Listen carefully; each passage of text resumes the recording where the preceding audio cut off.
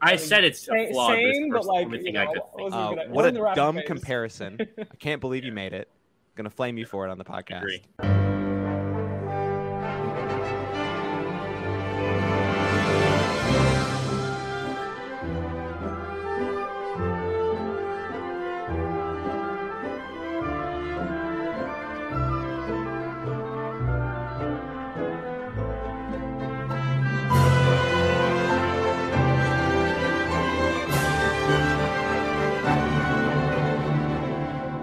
Hello and welcome to the Miyazaki Countdown from Some Like It Scott.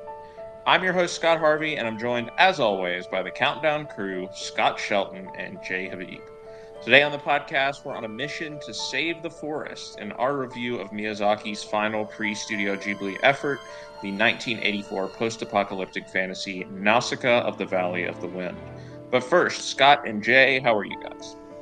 Good, Scott. We're 2 movies in now. Still feeling good. It's starting to get nicer in New York. So all in all, no complaints. Scott Shelton, how are you? You got an exciting couple weeks coming up. Sure. I'm about to embark on my annual 10-day vacation into Ohio, of all places. The place everyone wants to go to for vacation. My understanding is the hottest ticket in town to go to Cincinnati, Ohio in mid-August. But look, I'm excited. We're going to see some tennis, do it every year. It's just nice to relax. I've been thinking a lot about vacation recently. Not that I have been working particularly hard. I mean, I'm working a normal amount, but I'm just like, it's been a while since I've taken an actual vacation, so it's going to be nice to check out of work at a time when it looks like things are going to be pretty bad at work for my coworkers next week. So sorry, guys, leaving you high and dry on that one, but I'm sure you'll return the favor soon. Love to just, walk out of the building with an explosion behind you, the Joker style and the Dark Knight or something. I think that's I do think that the joke's image. like still a little bit on me because one of my other coworkers has a vacation the next week after me, and I'm coming back. The Monday I come back is a big meeting with an executive, with which I will not have been there doing the work the week before. So that's going to be fun. That's going to be a fun meeting for me to come back to. Definitely nothing's going to go wrong. It'll be great. Well, just enjoy every single minute of your vacation. I think that's what that means.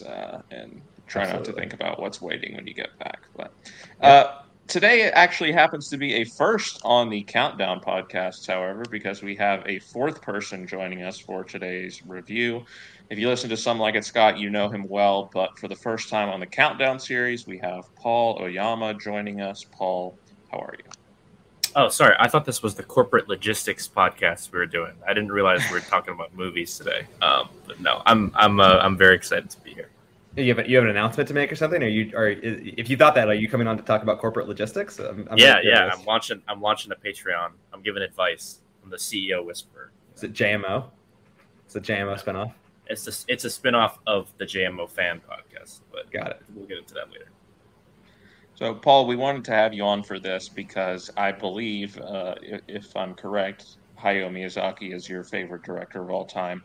I also think that today's film may be one of your favorite films, if not your favorite film of all time. Am I correct in saying that? Yeah, I mean, I think I am not one that necessarily is beholden to the concept of like a favorite movie that is tried and true, and this is the thing.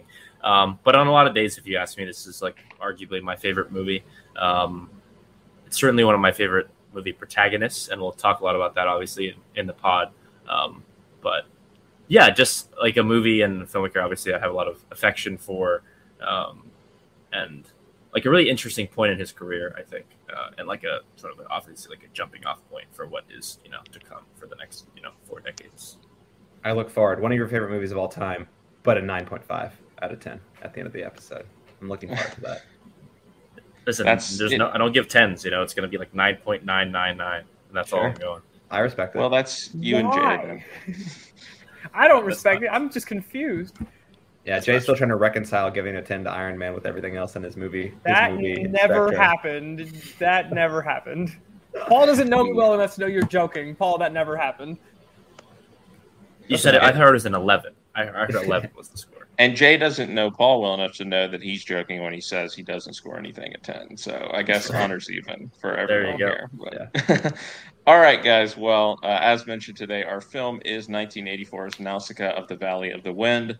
Set 1,000 years ago after an ecological war that destroyed civilization and created a poisoned forest known as the Toxic Jungle, Nausicaä picks up in the titular Valley of the Wind, where Princess Nausicaä, voiced by Alison Lohman, maintains peace in the jungle by communicating with its various animal inhabitants, including the massive amorphous trilobites known as ohms. Nausicaä views the land and the creatures within it with compassion and interest, which is more than the rest of the world's inhabitants can say, including the warring kingdoms of Tolmekia and Pejite, who bring their conflict to the Valley of the Wind after an unexpected plane crash. The Tolmekia are led by Princess Kushana, voiced by Uma Thurman, who plans to use an embryo on board the downed plane to unleash a giant warrior, a humanoid bioweapon that was instrumental in causing the previous apocalypse. Nausicaä is pacifistic, but when violence comes to her home and threatens all that she has worked to build, her resolve is tested. Not content to simply play hostage, however, Nausicaä soon makes it her mission to use her passion and fortitude to unite the warring nations, save the jungle and its inhabitants from destruction, and perhaps see her kingdom's prophecy, which predicts a savior to come, fulfilled once and for all. Jay, as you're the only first-timer to this film, we'll start with you. Does Miyazaki's more complex and fantastical follow-up to The Castle of Cagliostro wow with its prescient themes and strong female protagonist, or is this an overly ambitious fantasy epic that fails to hold up by today's standards? I think it more than holds up, Scott. And the first word that comes to mind is the word cute. I know it sounds diminutive, but I thought it was ultimately a very cute story, and I mean that as positively as one can use the word cute. Nausicaä ultimately is a pretty compelling protagonist. The scene where she meets the squirrel fox right from the get-go and is allowing it to bite her finger to try to get it to calm down, and she's just like, everything's okay, nothing to worry about. That told me everything I needed to know about her. And I think the story holds up. It still feels very relevant, again, thematically. Even some of the themes we could talk about today, we were talking about when we talked about Oppenheimer, the idea of humanity being doomed by this weapon, the aftermath of it, etc. I think there's a lot that we can draw from, ultimately with it ending on somewhat of a positive note, right? Not to, spoil it right away, but I think that it's a good story that I think that has probably held up really well, and I think will continue to do so. I should mention, just because I was the one harping on this last time, I watched the dub. I believe Scott Shelton did as well. And it's at least a little funny that Scott Harvey introduced the film by naming the American voice actors, of which he did not watch. Clearly, as you see from his pronunciation of the Kingdom of Pejite, by the way, just a funny observation. Yeah. I was just assuming that the pronunciation in the original Japanese is different than how they say it. I mean, that's what I assumed. Maybe. I don't mean that in any judgment. I was just like, oh, that's interesting that it's pronounced differently. Yeah. I mean, I guess I wasn't paying close enough attention. But yeah, I did watch the sub version. We had, last week we had the discourse about subs versus dubs and which version we were going to watch. I think going forward, we will be consistent with watching the dubs because that's what's going to be, free and available. As long as you didn't watch the 95-minute original dub cut Warriors of the Wind, you're probably fine. Yeah. No, I didn't do that. But all right, we've heard from Jay. Let's go to the other end of the spectrum with somebody who's seen this movie many times. Paul, you did rewatch it for the podcast. Overall general impressions of this movie. Why is it one of your favorites of all time?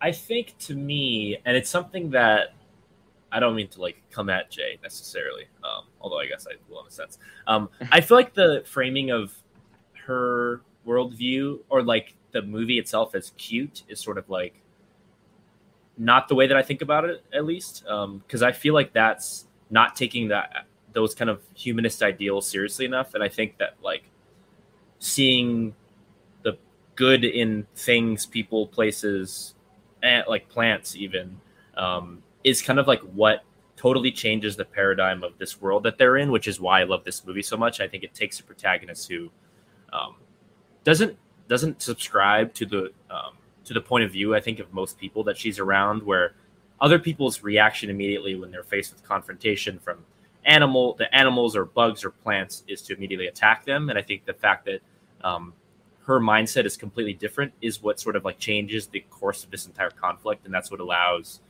this dynamic between the humans and the natural world to sort of flip on its head. And I think that's sort of like what I love about the core themes of the movie. It's like this story about how optimism and like not looking for conflict, I think, can change the way that our relationships are to our world around us, the people and the other living things within it. And I think that's something that remains consistently really powerful for me throughout the many times I've watched this. And that's something that's really, really made it enduring, I think. And that's kind of like why I think she stands out. And, she's a teenage girl, which maybe speaks to her, like, quote unquote naivete in some ways. But like, I think there's something interesting too in that idea that like, because she's not well worn and jaded, like she still has the opportunity to change things, and she still has time to reshape the world into a little bit better. All right, Scott, your thoughts? Yeah, this is my first time revisiting the movie in a while. I saw this film originally like in 2017 and hadn't revisited it since, so didn't really have strong feelings. I mean, like with pretty much all Miyazaki movies across the board, I'm a pretty big fan of them from the first viewing. And I think on the rewatch, I think one of the things that really stuck out to me was some of the stuff that Paul's talking about. I think you get like a better grasp almost of the context and the society that Nausicaä sort of lives in. Not just, of course, like Tolmekia and Pejite, but also just the Valley of the Wind. And yeah, I'm a huge fan of this film. It's still probably not up there at the top of my list of Miyazaki movies, but I mean, that's just like an incredibly high bar. And, I sort of really enjoy one of the things that I think was true for Cagliostro. I think we talked about it. I think it's true for Nausicaä, and it's true for almost all of his movies that are sort of have that fantasy skew. I mean, most of his movies do, is that the worlds just feel so lived in. I think that there's just some quality that I don't even think I can quite put my finger on, at least not yet. Maybe later in the conversation I can arrive at what I'm trying to reach for. But there's just some quality of the worlds that even with some of the most basic characterization that he does on the surface or description, there's some familiarity and some warmth that I think always sort of arrives back at them, even in these sort of most like cold, desolate lands that frankly this world is, and sort of like 1,000 years after, nuclear holocaust essentially happens. And I think Nausicaä as a character is a big part of that. I think some of the stuff that Paul was saying there about her sort of enduring optimism, about trying to understand or trying to relate to things around her, I think is a big part of putting off that warmth. But I think one of the really things that struck me so powerfully on the rewatch was just how she's able to sort of navigate and like through the world. First, obviously, like she always has an immense familiarity with the Valley of the Wind and, Lord Yupa, things like that, people she's familiar with. But also even as she starts to interact with people from Pejite, people from Tolmekia, I think that what Paul's saying there is sort of just like a fundamentally different sort of worldview is a really big part of why you just sort of start to root for her. And there is a sort of like almost like corniness in her positivity, in her outlook, which I think, I don't know if it holds me back too much to get fully invested, but like does feel like idealistic in a way. And I think what Paul's talking about with her being so young, I think is a big part of that. I think it'd be really hard to see like a 35-year-old like queen almost, or like about to be queen type figure, and sort of believe the sort of open-mindedness that she almost has in a world where every single day, these people are like fighting to survive. Like they've managed to carve out a nice island in the Valley of the Wind, and they're graced by the winds off of the ocean, keeping the spores at bay from the toxic jungle. But, they have to hunt for these spores and burn them to make sure that their whole civilization isn't ruined. And, she is a 16-year-old who's, living in whatever the equivalent of the palace is for them. Like she's managed to stay, like you could, the sort of characterization of her makes it work, even if it is corny to some extent, which I think is interesting. I think that's not unusual necessarily for anime. I think something that we probably didn't talk that much about in the first one, is that like that is a trait of anime arcs and characters. And I think that what maybe sets this apart from, other media and anime that we're not going to talk about because we're talking about Miyazaki exclusively here, is that, the characterization, I think, allows you not to have to just gloss over some of the elements of the characterization. And I think that's one of the things on the rewatch. I know I didn't really give too many of my overall thoughts on the movie, but I just find the world building that he does in this film and that he does in, frankly, all of his movies to just be sort of astounding, really. And as much as maybe the plot of the film is not derivative, but I think is very basic, I think it makes up for in how rich the texture of the actual world is in the film. And the animation, we talked about sort of the timelessness of the 2D hand-drawn animation style was in Cagliostro. I think that's true for this, and I think that's really lends itself to this notion of feeling familiar, of feeling maybe even borderline nostalgic, feeling warmth. I think that's a big part of it. It doesn't feel artificial in any way. It feels very real and lived in. And yeah, it's a beautiful film. And yeah, just to get in a little bit to some of the history of kind of why that world building exists, is kind of a funny story that honestly feels very, very modern. After Castle of Cagliostro was made, Miyazaki was looking to make another film, but the studio that he was working with didn't want to make anything that wasn't based essentially on a different verbiage, but basically that wasn't based on IP, and they needed something that was based on something. So he literally created the manga that this is based on to then make a movie that was based on something that already exists, because it was a thing that he made. And the movie takes place like essentially in the middle of the manga. Like it doesn't even end where the manga ends. It doesn't start where it starts. So that's kind of, I think, speaks to why it feels like this is a world that is living and breathing and exists, is because you're kind of taking a chunk out of it versus having to start from ground zero where you have to feel like you have to explain things. Which I think is one of the greatest strengths about movies, in that they don't have to be as comprehensive, I think, as something like a TV show or sometimes like a novel or something. You can sort of just get a very brief, kind of like bite-sized chunk of whatever this idea is, and just get like sort of like the core of the ideas. And so I think that's what's so interesting about the movie. It's like starts in the middle of the story, essentially. Like these things already exist. They don't give you a whole. I mean, there's like a little bit of backstory about the world itself, but it kind of just throws you into the middle of their life, which I think is kind of why it has that feel of like, oh, this is a world that exists. It's not just like this wasn't born when the film started. Like this is just living, breathing.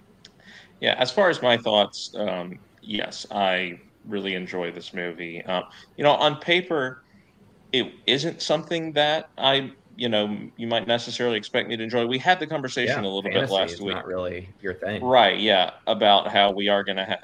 I really enjoyed the Castle of Cagliostro, watching that for the first time, and I was kind of reflecting on, well, maybe am I a fan more of the non-fantasy stuff or the light fantasy stuff? For example, something like Kiki's Delivery Service, which we're going to talk about,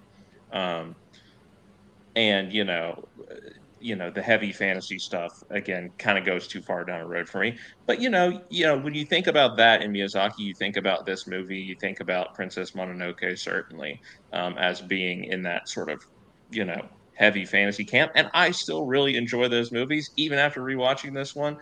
I loved it. I honestly do. And I think he just is able to get to the humanity, regardless of how much else there is going on, the creatures, the different worlds, the toxic plants, and all of this stuff. Despite all of these elements which might distance me in another movie, you have, particularly here, the character of Nausicaä, I think, obviously is the heart of the movie. And she has real ideas on her mind, which are not just ideas in the context of this fantasy world, this post-apocalyptic world that he's created, but are ideas that we are still thinking about and debating and talking about today in the world that we live in. And obviously the relationship to war and violence is a big theme in the movie. The relationship to the environment, the sort of like spiritual relationship that she has to the environment, and just sort of the callousness of human beings towards their environment. I think all of that comes into play in this movie. That's certainly not, something that we're not still dealing with today. So there's something about this movie that I can emotionally connect to pretty much from the beginning. And that is able to guide me through all of the, again, like I said, these other things that might distance me, because I see the big picture. And I think that Miyazaki just has that skill in whatever story he's doing to, no matter how much other stuff is going on, he always is able to find that, humanity there. And that is something that I think my favorite directors do. Only the directors that I admire the most. I think that's something that they're able to accomplish in whatever story they're trying to tell. I think the world, as you've said, Scott, is extremely compelling here. It doesn't need a lot of exposition to set it up, right? Like, I think all of it comes along pretty naturally in the dialogue. We understand, what happened with the, I mean, we get a little text on screen at the beginning, but there's not a whole lot of we're gonna give you the whole backstory in the dialogue, right? It comes along pretty naturally, and the events of the film, it kind of throws you right into the middle of it, more or less. And I appreciated that, because I think he tells the story well enough to where you don't need all of that extraneous stuff. You're able to understand more or less what is going on, what everyone's goals are, and what position the world is in when the film opens. And yeah, I just find it a really sweeping and emotionally compelling story. Like I said, I think it builds up to an ending that is right up there with one some of the best endings in cinema for me. Like when spoiler alert, but you guys probably are not listening to this if you haven't watched the movie, but when Nausicaä comes, walking in at the end of the movie on the tentacles of the Ohms, fulfilling the prophecy, that is just one of those like fist pumping, like moments. And what's funny about that is, so I recently read the autobiography, essentially, I guess, of Toshio Suzuki, who's like the longtime producer and like one of the three big figureheads at Studio Ghibli. It's called Mixing Work with Pleasure: My Life at Studio Ghibli. And he tells a story about how actually originally Miyazaki wanted the ending to just be her flying to meet the Ohms, and then the movie just ends and that's it. And so essentially there was that ending that was thrown around, and then Suzuki and Isao Takahata, who's another big Studio Ghibli figure, directed like Grave of the Fireflies and Only Yesterday, they essentially pitched two additional potential story ending ideas. One with her basically doing what happened in this movie, but then her just staying dead and making that sacrifice to change her world, and then the ending that we ended up with. And they had to like essentially convince Miyazaki that would be a more satisfying conclusion to the story. And it's crazy to think, like, I feel like that totally fundamentally changes the way that you feel after you leave the movie. You hear a lot of stories like that about movies where they were going to take certain scenes out or leave them in, like sort of similar thing with like Titanic, like the scene with the vision of like the wedding at the end was like going to be a thing that they didn't really want to do for a while. And that's an interesting thought experiment to me too, is to think about how just changing, I mean, it's something that clearly was like a decision that they were not like beholden to, like they were pretty open to possibilities of altering them, and how that totally changes how this thing is seen by us, decades later, and would probably change the legacy of the thing. Like, you just never know what the ripple effects of that are.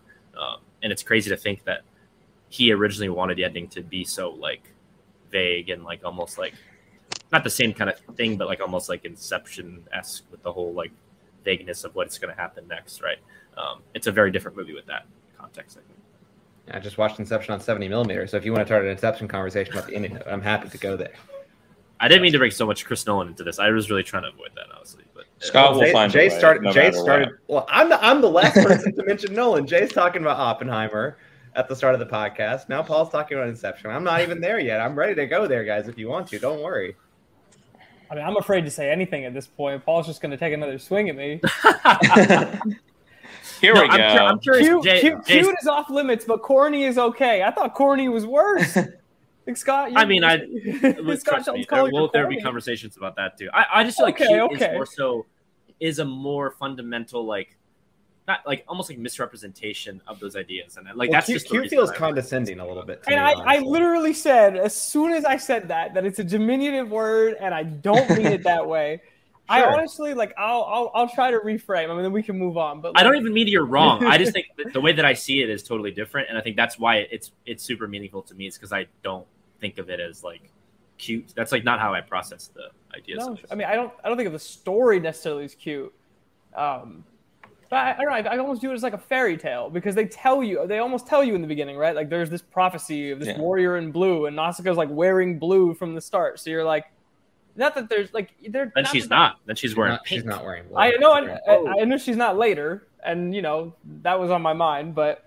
No, I was curious though, Jay. What do you think about because the first movie is like a director for hire. He's literally making like another story in the long line of this character, whereas this is like almost as personal as you can get with him creating the source material, then making the movie. Do you feel like there is a difference for you in terms of how he presents ideas and how like it seems like a lot more like I said, personal to him? Sure, absolutely. I don't think that you tell stories like this with directors for hire. At least, I mean, again, I'm like out of my depth compared to you guys, right? Yeah. But even in like my limited experience, I don't feel like this is a story that you just sign any old person on for. This is like a story that someone fights to tell, and you giving me this context about, you know, he creates the manga to then tell the story, you know, fascinating. Last story, you know, also entertaining, but like you say, you know, maybe a little bit more of that like director for hire type vibe, whereas this does feel, even though I can't say enough about Miyazaki, you know, because I don't have all this context. There's only the second one I've seen. As with most countdowns, I haven't seen much or any of his films, but this, you know, definitely gives me more insight, right? Like I feel like I have learned more about him. If these themes come up in later movies, I'm gonna be like, of course, we've been building on this. Yeah, that'd just be an interesting thing to track. Is like, absolutely. You start to see sort of like his go-tos. Like there'll be some things that you'll be like, he really likes flying, or he really likes X or Y, you know, and those would be things that sort of manifest themselves as they. Sure. And, you know, I'm sure we'll get there. For now, I think the only thing I've maybe heard is he really likes castles. There are castles in a lot of his movies, but that, you know, in terms of themes, in the title, not quite there yet. And we were making a joke about how many movies does have castle in the title. 3. Yeah. And something else he enjoys is his strong female protagonists. We do have them in, you know, several of the movies that we're going to be watching. I think we should can't blame me for not knowing that after the last one. Yeah. No, not the last one. I was saying, as a transition, sure. I think we should talk a little bit more about the character of Nausicaä, because I think, you know, there are some other supporting players which have an important role to play. You know, I mentioned Princess Kushana. I mentioned there's Lord Yupa, of course. There's, you know, a few other characters who have important supporting roles to play, but so much of the movie feels like it rides on the shoulders of that character, and she really sort of is at the center of everything that's going on. Maybe we'll ask Paul to start this time. You know, what about this character draws you to the movie so much? Because the movie doesn't really work if this character doesn't work. I think it's just about how delicate she is in her interactions with all living beings, and it seems like the way that she treats all living things, plants, animals, humans, on a similar or the same level, where she respects their space, their right to exist as they are just trying and attempting to. Her aversion to conflict, which obviously, like in the world that she exists in, is a pretty unique thing to be. And maybe she's allowed to do that because she has this like amount of mobility and she has a lot of say-so where she lives, you know. But I think, like I said, a lot of it is just the way that she sees things versus the way that the way that she does things is such a reflection of how she sees the world very differently from other people. Even something like creating the little sort of like I don't know, like what you call it, like her like little greenhouse, like underground essentially from all the plants that she's gathered. And like you just see she has a really close relationship and understanding of cause and effect in these places. So it's clear that she's been around adventuring a lot, right? She knows that when this happens, you have to get has to be a response. And she's resourceful. Yeah. And a lot of it's instinct too, though, right? Like how does she know that, you know, saving this ohm is going to do these things? But it's like, it doesn't matter to her. It's about like executing, you know, whatever the next right thing is versus like, you know, she might not even be looking at big picture a lot of times. It's about like caring about each individual choice that she makes. And that's sort of like what leads her on the path that she follows. Yeah, for example, there's a big sort of decision at the end of the movie where the baby Ohm is being used as bait, and they want to. What's her sort of what's the soldier's name or whatever that's kind of from the Mito? Valley of the Wind? Yeah, Mito. He's kind of trying to shoot down the plane essentially, which would also kill the baby. But like you say, she's really like compartmentalizing sort of this decision, and first and foremost, not even necessarily taking into account the larger context of what's going on. She's trying to do whatever she can to save the life of. She does the kind baby of though, Ohm. because she's like, well, if you kill it, then we'll have no way to stop the turn. There'll be a back around. stampede. So there's Yeah. some consideration for that stuff too. Sure, but it all starts from a place of I have to do whatever I can to save. I mean, she baby saves the Tolmekian princess. Yeah. Like she saves the Asbel when he like falls off of like his ship and everything. Like clearly, like this is just how she operates. And she never also again, we've talked about this, but she never believes that resorting to violence is the answer, right? There's always the thought that she can do something to calm them. There's some nuance though, because when her father's killed, she just goes full rage mode, and like I think you see that she is like a person who makes mistakes, and then she clearly regrets them afterwards, and she expresses that, right, that like this is something that was so close to her that she couldn't really think the way that she normally does. But I think seeing that is interesting too, because it's not like she's this perfect ideal figure who's mistakeless, right? She has moments where she slips and stuff, but it's about like continuing to try to move forward. Yeah, she talks about how sometimes struggling to control her rage, and it does make me think, because it's been a theme in a lot of movies even here recently. I don't know how much Miyazaki is interested in this movie, at least in exploring the relationship of that to like her femininity and the fact that she has to control her rage, I guess, to maintain a particular image. I don't know that that's a real theme that within this movie, but it's something that I couldn't help but think about when she's having these when she's having this discussion about having trouble controlling her rage as the female ruler, right? As this pacifistic person, she has to keep up a certain appearance.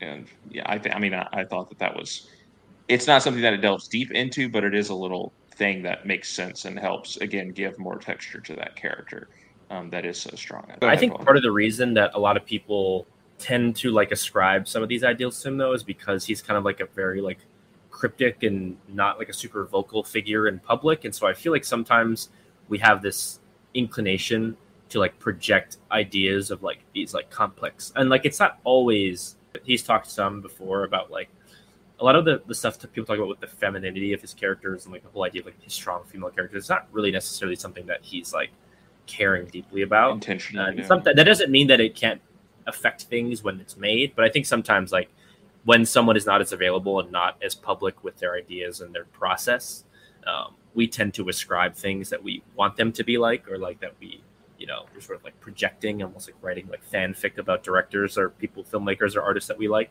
We're like, oh, he's thinking this clearly. But I think sometimes it is like a little simpler than that. Jay, Scott, your guys' thoughts on, this character and what makes it work? Yeah, I think I gave some of my thoughts earlier on what makes it work. I think talking about her characterization, being that she's so young, being that she's on this journey of, it's been 1,000 years, but she does have this sort of this optimism that, we don't have to be at war with the things that we view as threatening. I think is a very novel. It seems like a very novel perspective, even from her own father. Like we don't get that many details about her father, about the king.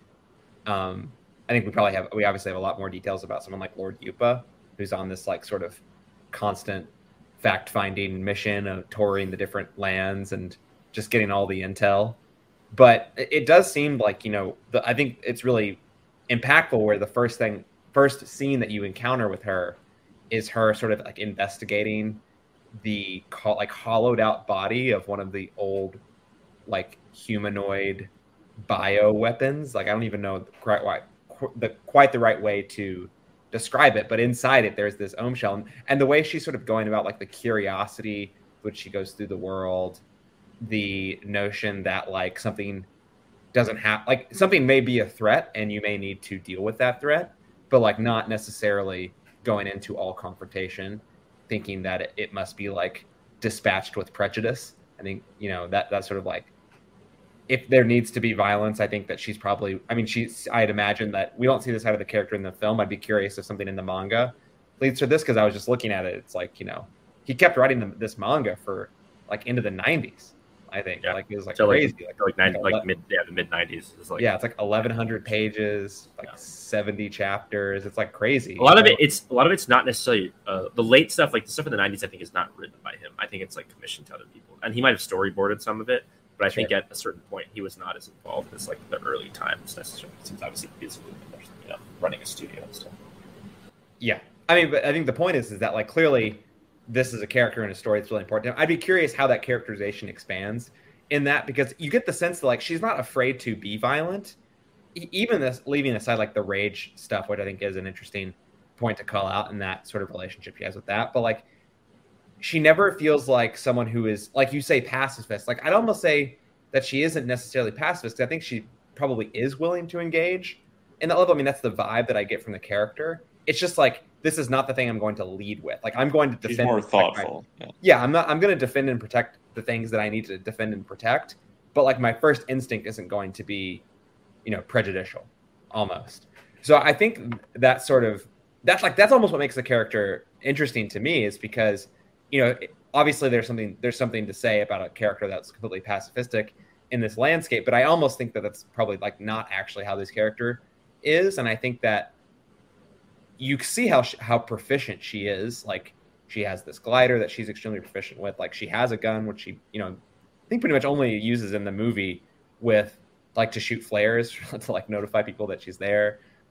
And she has like, it seems like she has, based on the rage scene that we see it, like after her father is killed, like she has a high level of proficiency in some sort of like martial arts or hand-to-hand combat. So she's clearly very capable of doing that, and, you know, wanting to control her sort of inner rage aside, like probably I think that she is willing to do that. And I think that's interesting. I think for me, it's also what makes like the second half of the movie like more almost like, I don't know what the right word is, but like when she actually starts to like travel the world and like see Pejite, for example, and like come across, you know, after she escapes from the toxic jungle with Asbel and goes to the kingdom of Pejite.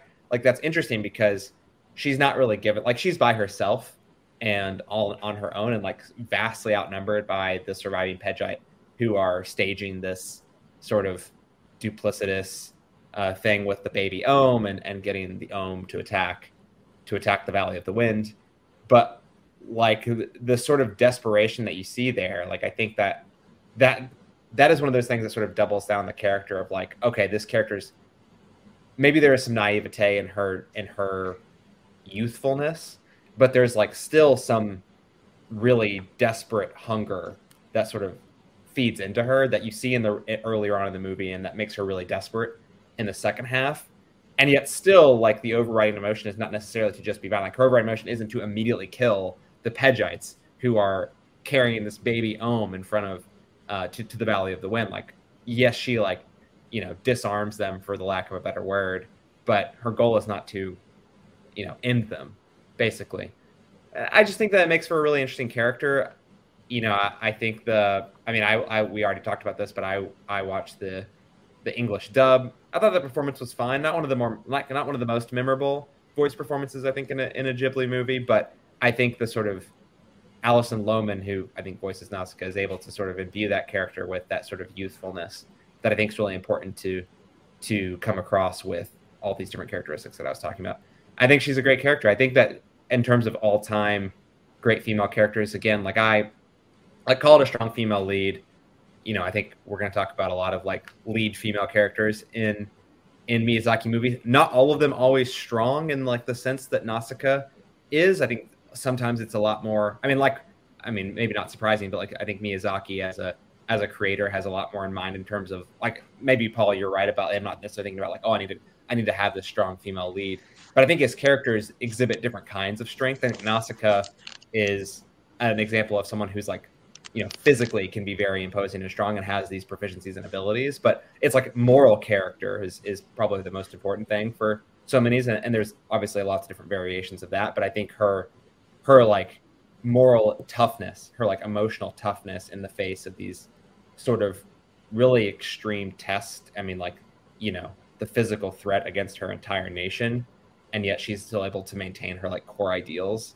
That I think is something that leads to this like notion of moral strength and fortitude that I think really sort of, at least in the realm of the film, really I think characterizes her most of all. And in talking about it being, talking about her being sort of more of a thoughtful character, one other thing which I like about the movie is that it's actually a pretty quiet movie at times. Like obviously we do have Joe Hisaishi with his first sort of score that he worked on with Miyazaki on. We talked about last week how he didn't score Castle of Cagliostro, but we're going to obviously be hearing from him the rest of the way. But when the score does come alive in moments, it's it's triumphant, it's great, it really accents a lot of the scenes that are going on. But the movie is not afraid to just peel back and just be the characters in the environment, which again I think is emphasizing this sort of spiritual relationship that Nausicaa and others have with the forest, with the world around them. It's really asking us as the audience to connect with the world because there's nothing else, going on distracting us from that, I guess. And so you mentioned like the beginning of the film when she's discovering the Ohm shell and stuff like that. That's pretty quiet. Just other times too, it doesn't feel like it needs to always have a score or dialogue, whatever, going. And I think that really it helps establish this part of the character that we're talking about, and just again the overall theme of like connecting with the natural world around you, which again is really important to Miyazaki, I would say. Yeah, I was looking at the score after. Sorry, just really quickly. I was looking at the score really after because I think this point is one that I sort of locked in on in this viewing. Like, I think the total score runtime, if you just listen to the soundtrack, is like 35 minutes long. So there's like a lot of. I mean, obviously you can reuse motifs and the same music plays multiple times in different parts of the film. But I think the point that you're making around the willingness to be quieter or more silent, and then I think it sort of accents the moments where you choose to bring in sort of the motifs. That, I mean, the Nausicaa motif I think is really iconic. Like I can, like you think of the movie and I think you can hear the sort of like gentle tones and almost. I mean, the chanting motif at the end is like burned into my mind. Sure. The like, like that's like very like iconic. Yeah. Anyway, so we've talked a lot about the character, obviously, and in doing so. Well, Jay, did you want to talk about the character at all? I'm not even sure what more I could say. I mean, I think you guys summed it up well. If maybe to take a moment to also call out her physical toughness in addition to the emotional. I mean, we've already talked about her being adept with the glider and scaling the humanoid weapon and whatnot. I think of that scene towards the end when she's trying to keep the baby Ohm from like running off while she's being like pushed into the acid lake and her heel starts to burn up. And again, just another example of holding steadfast. Like she's just overall so impressive again for all the reasons you already mentioned, and I'm just throwing in one more example. No, it's great. I mean, it's great because it's also putting the well-being of someone else and something else above her own physical status. It's like she's obviously paying a price to try. No, of course. Which again, we see that like very minor version of it at the beginning with the squirrel fox. When she lets like bite her finger, and then you see that kind of happen at the end, obviously in a much more dramatic way. But like I said, that first scene, kind of shows you that these are the lengths she'll be. I mean, she's willing to go that length for, creatures. Yeah, for a movie, again, as we're saying, advocates that violence is not usually the answer. The action and battle scenes and stuff like that are pretty sick at times, to be honest with you. I really love like towards the end, like when the clouds get involved and stuff like that, and they're dipping above and below the clouds, and I just think the world is used really well. Again, he loves his clouds and the sky, I guess. But yeah, next movie, I'd say he goes even bigger in the sky battle. Yeah, big cloud guy. In the battle. Yeah, he's a big cloud guy. Likes thunderstorms. But yeah, all that stuff is cool. I mean, the action definitely, I think, is very. I mean, obviously, Lord visually Yupa's engaging. his whole sword play when he like jumps over all the dudes, and it is pretty. When he just takes Nausicaa's like sword in the arm, I was like, all right, dude, that seems painful. And yeah, the blood is just like dripping down the sword. She's like, yo, this dude's fucking crazy. He's hard. That's so metal. So it's probably worth talking a little bit more about, sort of the ideas of the movie. We've talked, quite a bit about them, in connection to the character of Nausicaa and everything. But what other thoughts, I guess, do you guys have about what this movie is saying about war, about the environment, about, the things that it has on its mind, these ideals that are important to Nausicaa? Do you think that these ideas hold up when viewed through today's lens? Because we're obviously still talking about the environment, we're obviously still talking about war, we're talking about these things nowadays. Is there something still that we can learn from this movie, or is it kind of looking at these issues with a 1984 lens? I mean, a couple years ago, definitely. I think Nausicaa's pro-mask wearing in dangerous situations probably a pretty good take by her at the time. I know it's interesting too because she brazenly took off her mask in a dangerous situation. Yeah, so I think that we might have to question that a little bit. So maybe. But like a lot of it's pulled from real life too, because like a lot of the ideas about the poisoning of the forest are like based on like there's like a lot of mercury poisoning in Minamata Bay in Japan in like the late 50s, early 60s, and so like a lot of the ideas are pulled straight from that. Some of the imagery, the way that things look, and I mean just that as like a sparking point. I think that gives it like a touch of like we said, like realness that I think it feels anchored in something that's not totally constructed from someone's mind. Like it comes from a real place. That's pretty cool.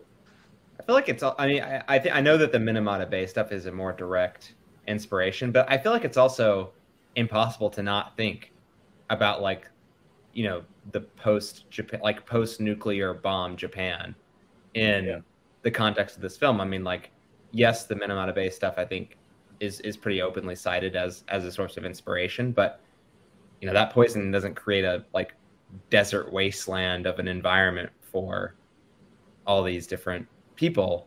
And so I think it's also hard not to think about the impact of atomic weapons. And I know this is the 80s, but the Cold War is still happening too. I mean, with the giant warriors, obviously it's like this stand-in for like any types of like bomb or atomic or whatever warfare that was going on in the 20th century. Jay, what do you think? Get in here. About war, about the environment, because sure. What do you think about war? Yes. Do you think war is bad for the environment?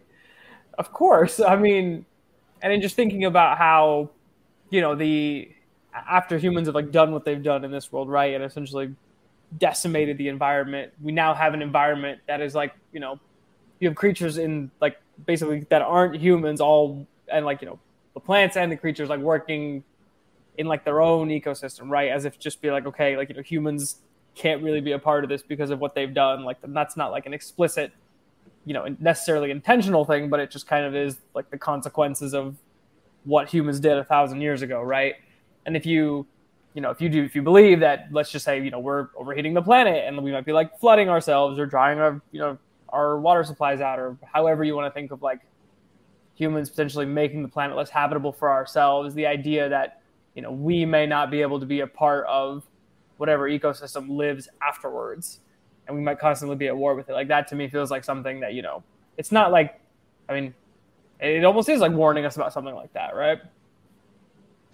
I mean, a lot of that is, I think, because those things echo throughout history, right? Those types of mistakes, that type of behavior, our inclination to do things without considering the long-term ramifications of the spaces that we're inhabiting. Like that stuff continues to be a theme, not just in storytelling, but just in actual human history. Yeah, and I think on a macro level, again, we've circled around this, but it's kind of it has on its mind the idea that,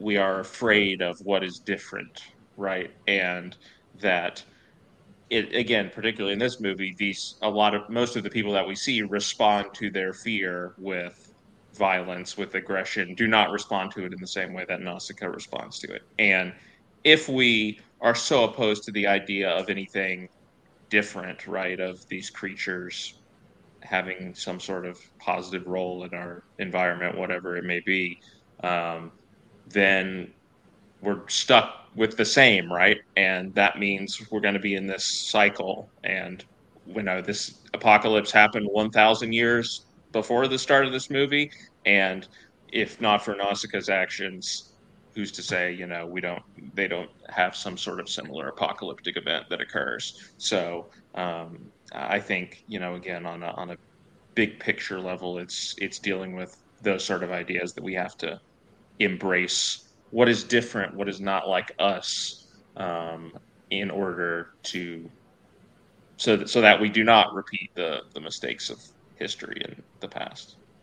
I think it's such an interesting thing too, though, because I think there's a lot of this is obviously different because you're talking about something that's like more organic, and the like bio weapon, is organic in the sense that it seems to be, a living organism that they make, but like as a stand-in for, these weapons that we're talking about, whether it's nuclear or whatever it might be. It's interesting because I think that is an example of them embracing something that isn't like them or that they don't understand and that they don't know.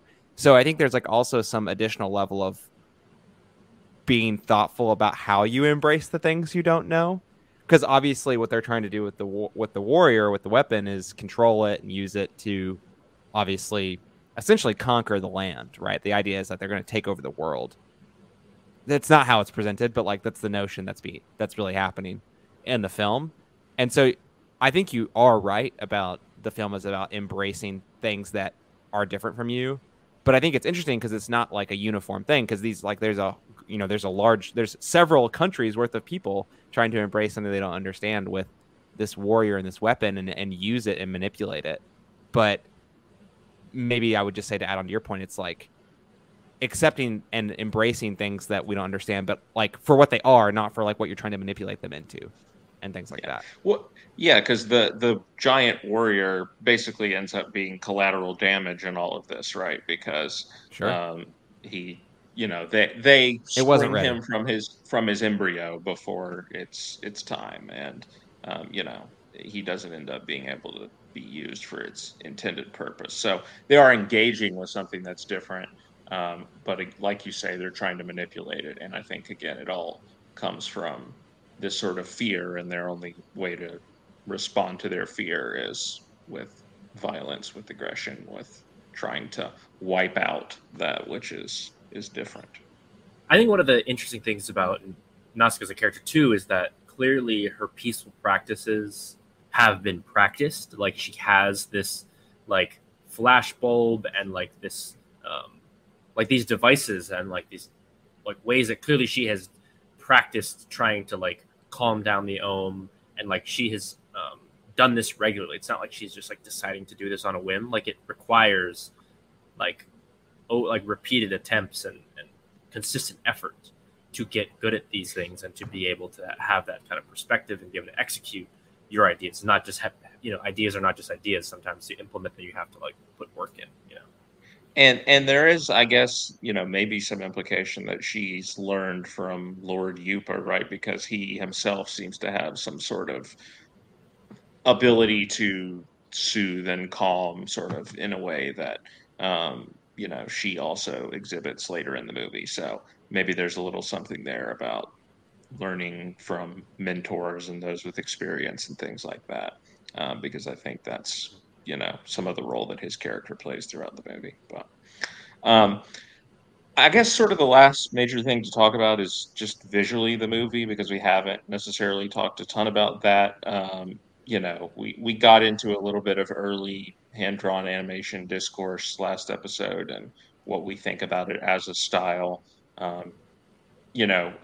Maybe a little bit more advanced here than what we saw. It was a few more years after the Castle of Cagliostro when this was released. But what did you guys think of the world? How it looks, how the environment, all of these creatures, the creature design, everything that's going on visually. Again, does it hold up? Right? Is this something that complements the movie, complements the story it's trying to tell, complements these characters, or is it something that we look back on as kind of dated and kitschy? I think we talked about this last time, and I still think it's true that this animation style does feel like it holds up.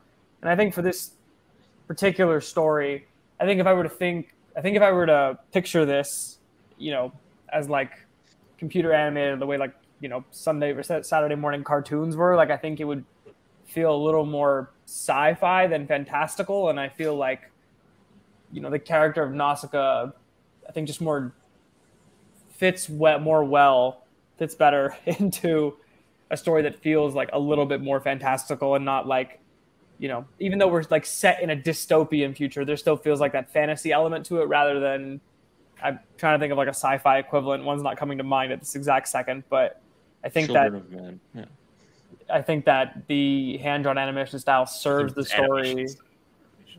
Yeah.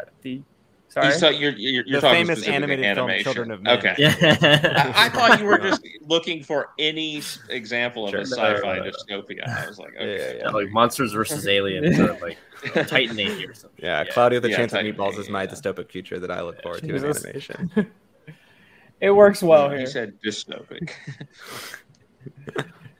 Well, I think to me, I just kind of prefer hand-drawn, and I think I just love the aesthetic. I love the detail of the backgrounds, and like obviously conditions are different, and part of this is because of where it was made and how long it took. But like this movie adjusted for inflation costs like under $2.3 million, and it's like that's why they should pay their animators more in Japan. It's fucking crazy. I mean, they probably should have at the time, I'm sure, but it's crazy to think that like there are movies now that cost like quite literally 40 times that and look like absolutely awful.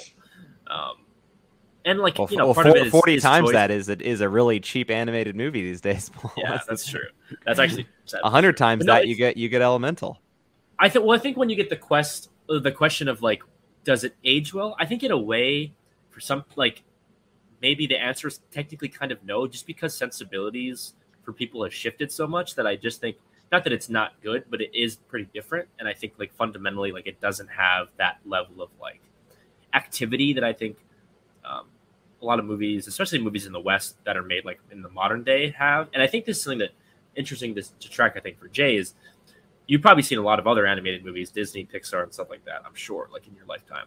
And it's something Scott Harvey mentioned earlier that you should really pay attention to is just how much quieter his movies are. I think especially with the movie after this, Castle in the Sky, there are so many moments, depending on if you watch the dub or the sub, it kind of is different actually, which is kind of interesting. But like, there are so many moments where it's like American movies would just put in, if characters are like walking somewhere, it would just cut, or it would just put in random dialogue of them just like cracking jokes. Whereas like the thing I love about the way that that Ghibli operates generally, and some other movies of a similar style too, is that it just lets moments breathe, and it lets you kind of like sit and soak and listen to like the beautiful score, or just look at the design of the world, as opposed to filling every second with constant motion and action. And I think like I love Nausicaa's more fast paced. His first two movies are a lot more fast paced, frankly, than almost anything else he makes, I think, from here on out. But just pay attention to that as like the space that he allows to exist, because I think so many animated movies that are so specifically aimed at like young children, especially, are so antic and crazy, and there's like a million things happening a second. And I just find that it's like that gives me a headache. Like I just don't like the constant need to be having something happen. And I kind of like that moments get time to breathe, and you get to think about things that happen, and like you can sit on like a line of dialogue that is really profound or poignant, as opposed to just like trying to keep your attention. And I think like it's a good thing like to like learn, especially if you're young, to watch movies and look at movies and media like this, as opposed to like needing to be consistently like entertained the whole time, if that makes sense. But I like the aesthetic execution of that. And I think that raises the interesting question, which we may have again throughout the series, of who are these movies for, right? Are they for children?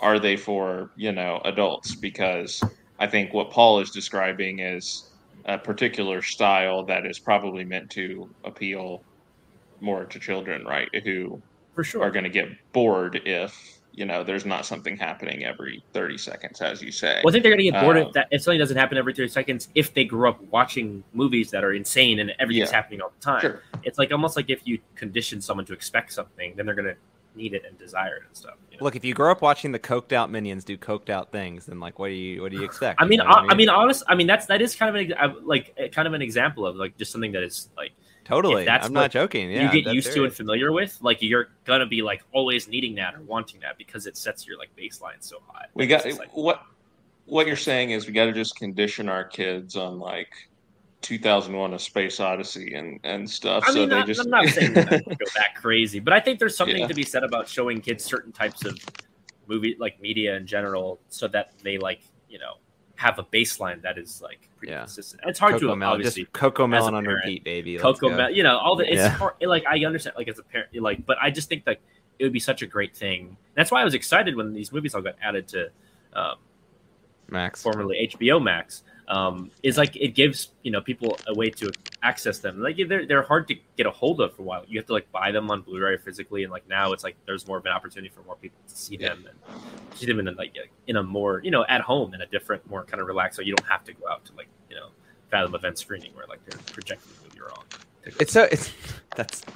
That's so real, honestly. That's a whole separate podcast to talk about Fathom events messing up Miyazaki, Ghibli movies in the theater. But I think that what you're saying is so interesting because I remember one of the first things that I came across in like My Neighbor Totoro, which is obviously a film we're going to get to in a few weeks. But I feel like that's often cited as like this is a great movie to introduce your like small child to because it's like obviously there's no plot. We're going to have a whole podcast about the movie. We can talk about that more in detail then. But like, I think that when you see that movie and when we talk about it, it's going to make sense why someone might say that. But I think, Paul, the point you're making is really interesting because, if this is the first animated film you're showing your kid, but after you show them, I don't know, like what is like Bluey and Coco Melon, like they're not the same. Bluey and Coco Melon are not the same. I gotta say that. No, I know that they're not. I'm just citing like examples of like early childhood animated series that are popular these days. They're definitely not the same, but I'm saying like those two, like the experience, like you're not like your kid's like not ready for a Totoro if they're watching like Bluey and Coco Melon. You know what I mean? Like at least I don't interpret it that way. At least. I feel like that's disrespecting Bluey a little bit. We can have this conversation when Zach is on the show because he shows his child Bluey every single episode. So he's going to be the expert. He shows his. Yeah, I mean, God bless him. I mean, Zach enjoys it, I think, as much as Theo does, if not more. So that's again another. I mean, I don't mean that as a hit against. I have no experience watching Coco Melon or Bluey, but I've seen the animation style. Get on it, dude. Coco Melon. Look, my media diet right now is Steven Soderbergh's Full Circle and Oppenheimer every other day. Should just be you got to crunch some tape. I've been crushing plenty of tape. All right, everyone, calm down. Crushing plenty of tape. But look, to get back on topic here, I think it is interesting because I think to go back to elements of the plot, like and the music, the being quiet part, I think one of the things that is really important to talk about, at least in my own experience, is there are certain like Japanese video game franchises that already existed before this movie came out, but just feel like infinitely inspired and like in conversation with the type of media that like Nausicaä is. Like Legend of Zelda like is absolutely taking inspiration in its iterations over time from this film and Castle in the Sky, like 100%. Like those movies, like these two movies, like this one and the next one, are like super Zelda in my mind, like Zelda infused. Like it's the same sort of style in terms of aesthetic. Often it's just like dystopic. Like sometimes it's like more steampunk, kind of like this movie is. Like this movie's pretty steampunk, and I just find that whole notion like really interesting from like a cultural perspective. And I'm not saying like Nausicaä is like the progenitor of like steampunk aesthetic in Japanese media, but I think it's really interesting that clearly it picked up on something. But I think then like Miyazaki came as such a touchstone of culture, and Nausicaä is a touchstone and character in that culture. that it's like hard not to see the inspiration. I mean, to the point that like Final Fantasy, which is like a super mainstream video game franchise, like the birds that Lord Yupa has, like they're in the movie, like those are just chocobos. Like those are like a huge thing in Japanese, video games now. Like they're just like, I think if you talk, like I listened to an interview one time, and they're talking about like, yeah, they're just a direct inspiration from just these random birds that are pretty much only in the first scene of Nausicaä Valley of the Wind, and they're just like this huge recurring species in this one of the biggest video game franchises in the world. So I just think like that's really interesting and cool, and I think it sort of speaks to the Japanese cultural impact, at least, that Miyazaki's already having at an early point in his career. I mean, Eevee doesn't not look like a squirrel fox. So. Sure. Yeah. All right, guys. Well, I think we can think about moving into the wrap-up phase here of our discussion. So we're going to go around the horn and ask our usual question. What was your favorite scene or moment from this film? Jay, we'll go to you first. I think for me, it would have to be Nausicaä trying to keep the baby Ohm out of the acid lake. The scene I was talking about earlier, again, she's like, getting burned, and then later, takes like more physical hits trying to, keep the peace, stop the Ohm herd, protect this baby Ohm. Like, it just, again, like a real testament to her strength. And, I felt that sitting here. Paul? I think mine is kind of like almost a blink and you'll miss it, but it's when her and Asbel get stuck together underneath the forest, and she comes to the realization that like the forest's air is purified, and then she just starts crying because she's. I was going to say this. That fact. Yeah, a major point in the movie, which we just didn't even talk about. We didn't even talk about like a lot, like one of the main discoveries and plot points in the movie. But yeah. Yeah, right. Which, to briefly touch on it, is basically that the Ohms and stuff have been protecting the land and allowing it to heal. Plants, and everything to be able to flourish, and there to be clean water and clean soil and all this stuff. And that's because of the insects and the Ohms and everything that is able to happen. So there's that sort of symbiotic. By the way, the design of the Ohms is so cool. Like the concept. That was actually one of the things I wanted to talk about. We slipped into wrap-up phase, and I started talking about cultural inspiration. But the trilobites, oh baby, I absolutely hate. Like seeing one of those things in real life would like, oh my god, I'd hate that. I'd absolutely hate that. It'd be awful. Forget like the size of them. Like I'm just mean like a real life trilobite, like a small little insect bug with those kind of legs. No, thank you. No, thank you.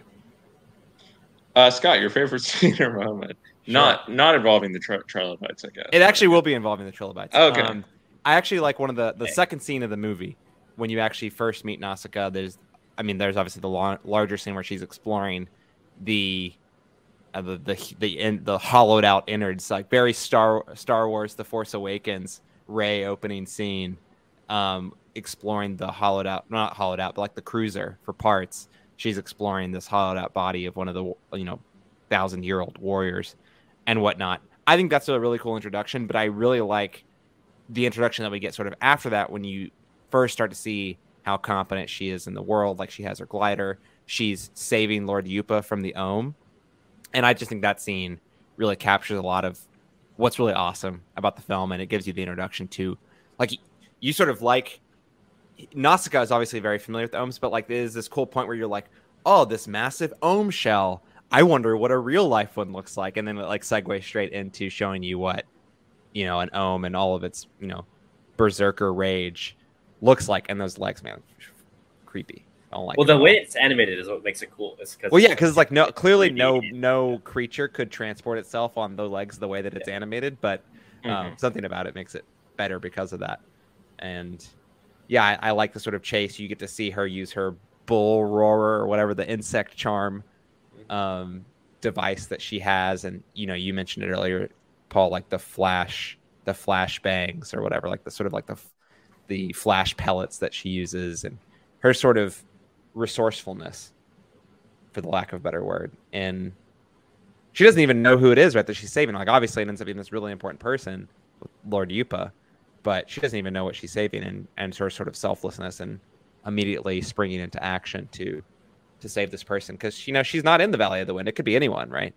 She's out in the desert outside of it. So just a really strong introduction to her character. Yeah, and I was going to say the part that Paul talked about as sort of a backup to saying the ending because I thought it would come up, or I was gonna say it'd be sick of you to be like, "This is one of cinema's great endings." Also, my favorite scene. Just this. Yeah, is not. Well, I do try to do that some when I've talked a lot about a scene, just like say something else from my favorite scene or moment. But nobody brought it up, so yeah, I do think the ending is kind of unbeatable. Again, just the triumph of Nausicaä walking home to her people on the Ohm's tentacles, having been revived by the land in the same way that sort of the plants and everything were revived, like we were talking about. Is it's an extremely powerful image. Also, the movie just ends after that, which is great. Like, it doesn't mess around and have like a 5 years later, everyone is living in harmony now in the Valley of the Wind. It's just like, no, we're dropping the mic, we're getting out. Yeah, you have to go read the manga to see what happens next. So. I guess so. The smallest of critiques, just because I'm having to nitpick for this movie, but with that ending, one thing I don't necessarily love, because I am always a show not tell person, is like when she's walking in there and it like breaks away to go to the old lady, whatever her name is. Baba. Yeah, and she's like, the blue dress, the fields of gold, or whatever the prophecy is. She's like, it spells it out for us right there. I'm like, no, just let the moment happen, right? Like, we get it, we know. They should have brought, rather than Tane, they should have. Obaba should have been wearing the tapestry as a shawl, and it looks like zooms, turns around. Yeah. Oh man, I will say my take on the ending, because we didn't really get to talk about it very much, is that I think that a better ending would have been if she died and stayed dead. That's my take. Yeah, I like that she gets to win. I mean, I'm going to go way in the left field and say, Paul, the ending you told us about where she just flies off and it's very vague. Nolan Head, let's go. He's in. Me. I don't you know. Compare it to Inception, and Jay's like, I'm making a stand. I'm doing it. Even before, I would not have made that comparison, but I do see where you're coming from. I disagree with that comparison, by the way, but that's. I said it's a flawed. Same, but like, what a dumb comparison! I can't believe you made it. Gonna flame you for it on the podcast and put it up front. But this is the cold open. I was trying to think of some joke based on what Jay was saying about, the French Dispatch should have just ended at this particular point, and then maybe he would have actually liked it more instead. But I couldn't quite get there with the joke. Oh, I'm not sure one exists. You were reaching there. That was tough. I'm just trying to evangelize you to the greatness of that film, Jay. Someday. Long countdown, man. I think you might need to let it sit for a little while. Hey man, leave it to Scott to make this podcast about another white guy. I knew I had, as soon as you started talking, Paul, I thought that was the direction you were gonna go. Nolan already came up, so we're all even now, I guess. But he's British though. Is that better? International more famous for colonizing. Bro, okay, we'll tell that to the Oscars. Look at where I'm from and tell me that's better. Like, yeah, New York, it is better. Anyway, let's put a score on it. Jay, what do you give Nausicaä out of 10? I'm gonna give it an 8.0. I liked it, and I honestly am excited to revisit it at some point. I might even consider rewatching it subbed, because one thing, and we didn't really touch on this, but the amount of the Nausicaä's character talking to herself, that feels like very much a thing that I've seen in like other anime. I feel like that's not a thing you really see as much in like American like cartoons or other animated products, where she's talking to herself a lot, like, oh no, this is happening and I have to go do this and I have to go do that. Whereas I feel like I see that more in anime. And I wonder if it'll even just, like, it's not that it felt unnatural, but I wonder if it'll feel even more natural just in, like, consuming it that way. Something that comes to mind. But, the last one, like, Cagliostro, enjoyed it a lot. Was not thinking about the next time I'd watch it again, whereas this one I'm, like, already thinking about another way to watch it. All right, Paul, your score. I can think of nothing that Hayao Miyazaki would hate more in life than 4 guys on a podcast being like, so what number do you give this out of 10? Okay, well, that said, 10 out of 10. All time. Yeah. Scott. 9.5. 9.2 for me. Very little to dislike about this movie, in my opinion. I do think it could end up ranking very highly when we get to the end of this for me, because I really, really enjoy this movie, in spite of it seeming like something I would not enjoy. All right, well, that wraps up our discussion of Nausicaä of the Valley of the Wind. Paul, thank you for joining us. We really appreciate it. We hope you've enjoyed this episode of the Countdown series. If you have and you'd like to support us, don't forget about our Patreon page at patreon.com/mediaplugpods. And don't forget, of course, about Some Like It Scott right here in the same feed where you found this podcast, new release reviews every single week with me and Scott. And of course, the Countdown series will continue with part 3 next time, as we'll be reviewing Miyazaki's first official Studio Ghibli movie with another fantasy adventure film, the 1986 film Castle in the Sky. But until then, for Scott Shelton and Jay Habib, I'm Scott Harvey. We'll see you next time.